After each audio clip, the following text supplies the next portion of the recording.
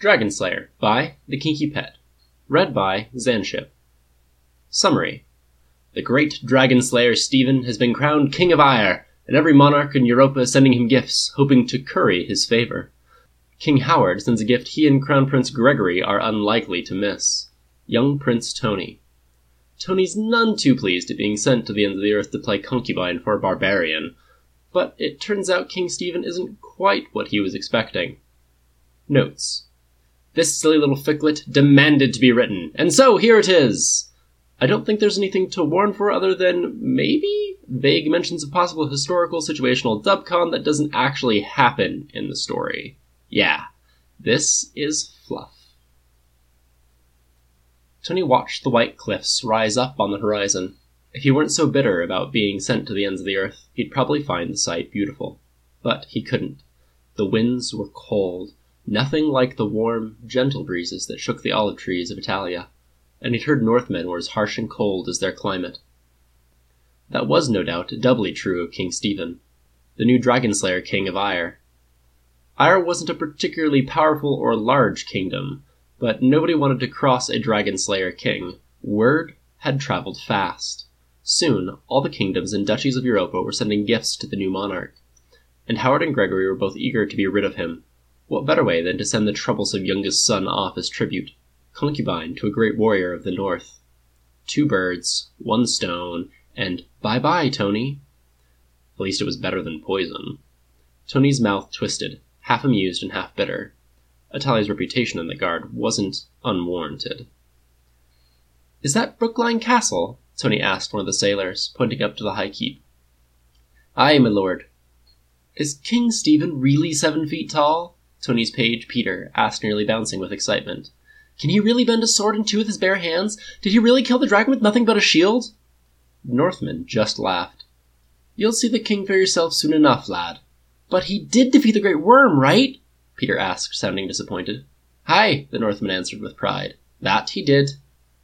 Tony shivered and went below. Time to deck himself in golden silks like a good little gift. Peter helped fasten jewels to his ears and nipples, draping him expertly in chains and pearls and silks and damask, and as he did so, Peter released a torrent of speculation about the king, what he likes, dislikes, what he looks like, what kind of castle he keeps, what kind of food he eats. Tony tuned him out. It hardly mattered. He was here now, and if it was miserable, he had contingency plans for escape. He wrapped himself in a heavy fur cloak and emerged once more. A small band of Northmen met them on the docks, dressed in full armor and regalia. They carried standards bearing the emblems of the country and city, the harp and the eagle, and a shield emblazoned with a shining star. The leader of the party had long brown hair and no left arm. "I'm Sir James, captain of the King's Guard," he said briskly. "I'm to take you immediately to the king." "Many thanks, Sir James," Tony said with a slight bow. The knight led the way, up and up a winding passage carved into the cliff. It led directly into the keep, and Tony's mind was buzzing with criticism. Sloppy. Impressive, sure, but hard to defend, easy to spot from the coast. Disaster. The castle itself seemed small, but it was hard to get a clear sense. The guards led them down a long corridor, and paused by a large double door. "The king has requested your first audience be alone," Sir James told him. Tony held back a grimace. So it was like that, was it? At least he'd prepped himself on the boat. "You may see the king now." The guards pulled open the doors, and Sir James announced in a resounding voice, "Prince Anthony Stark of Italia!" Tony strode inside, and the doors slammed closed behind him. Never one to back down from a challenge, Tony let his fur cloak fall to the floor as he approached. Eyes demurely fastened on the floor. He heard the king gasp. Well, that was something. He knew he looked damn good. Perhaps that was the key to keeping the upper hand here? The king cleared his throat. "Prince Anthony," he said in a clear, warm voice, "welcome to Brookline Castle." "Thank you, your majesty," Tony said. Now that he'd been addressed, he looked up. Sitting on a giant throne was a thin, frail-looking man. He was dressed in a thick, blue robe that looked too big, and a simple golden circlet balanced awkwardly on his head. The throne, massive dark wood, elaborately carved, dwarfed the smiling figure sitting on it. For a moment, Tony thought he was advanced in years, but as he drew closer, keeping his face blank, he realized, to the contrary, The king was quite young. Bright blue eyes, elfin cheekbones, pale, snowy skin. "King Stephen?" Tony said, bowing deep and trying to conceal his confusion. "You're most welcome, Prince Anthony," the king repeated, then added, "I mean no offense, but aren't you cold attired thus?" "It's traditional," Tony said with a shrug. The rings through his nipples shook with the movement and sent the web of delicate chains tinkling under the translucent silks that draped his torso. "Don't you like it, your majesty?" Tony asked cheekily. The king blushed, and Tony felt oddly delighted by it. The king's eyes roamed him up and down, then he blushed brighter. "Let's go sit by the fire while you'll be warm." "As you wish," Tony said, and couldn't resist adding, though it probably wasn't wise or polite, "O mighty Dragonslayer king." "Oh, that," King Stephen said, looking embarrassed, as he clambered off of his throne and led Tony to 2 carved chairs by the great hearth. "I am afraid that story is getting quite out of hand." The king gestured for Tony to sit first. As the warmth of the fire poured over him, Tony felt a flicker of gratitude. It was far more comfortable here. "There's a good deal of exaggeration, I am afraid." The king gestured to himself with a rueful smile as he took his seat. "No doubt you're disappointed," he said. "You didn't defeat the dragon yourself, did you?" Tony asked bluntly. "Oh no, I did," Stephen said with a shrug. "I just didn't slay it." "What?"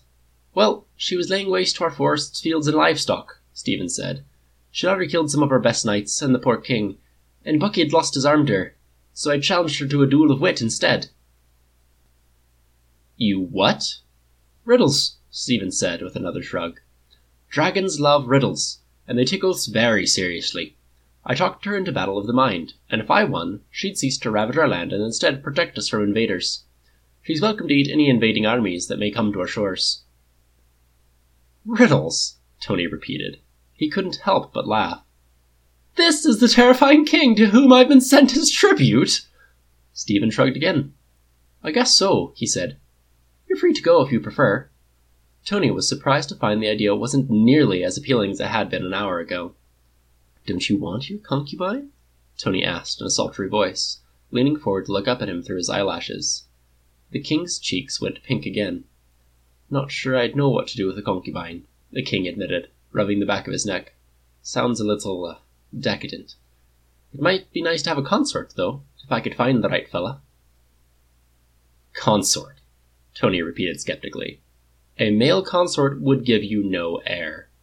"Don't see how that matters," Stephen said. He tilted his head to the side, looking confused, and the crown started to fall off.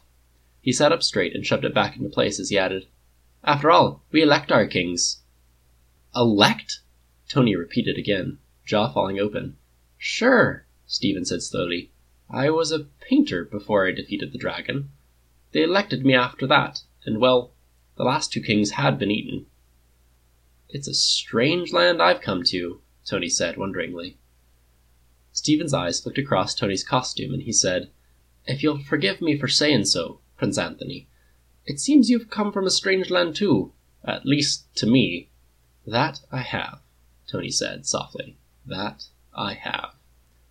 "Perhaps," the king said, "you'd like to stay here a while, with me?" "I might be amenable to that." "Then why don't I fetch us some wine?" the king said. "I'd like that very much, your majesty." "Please, Prince Anthony," he said with a smile. "Call me Steve." "Only if you'll call me Tony." The king nodded with pleasure. Then his eyes looked down to Tony's adornments. He blushed again. Tony, are you sure I can't fetch you a blanket?" Tony threw back his head and laughed. "You are not what I was expecting," Tony told him with a grin. "Is that a good thing?" Steve asked hesitantly. "A very good thing indeed." Notes. My brain is suddenly overrun with stony fantasy AUs. Lord help me! Comments are delightful and adored. I hope you enjoyed this. This is Zanship. I really love this little ficklet and wanted to record it. I'm also going to eventually be doing Power and Paradox. That's going to be, as you can imagine, a somewhat Herculean task. But I just love that story to pieces, so And once again, I hope you'll forgive my accents. I'm still working on them. It's a lot of fun. So it goes.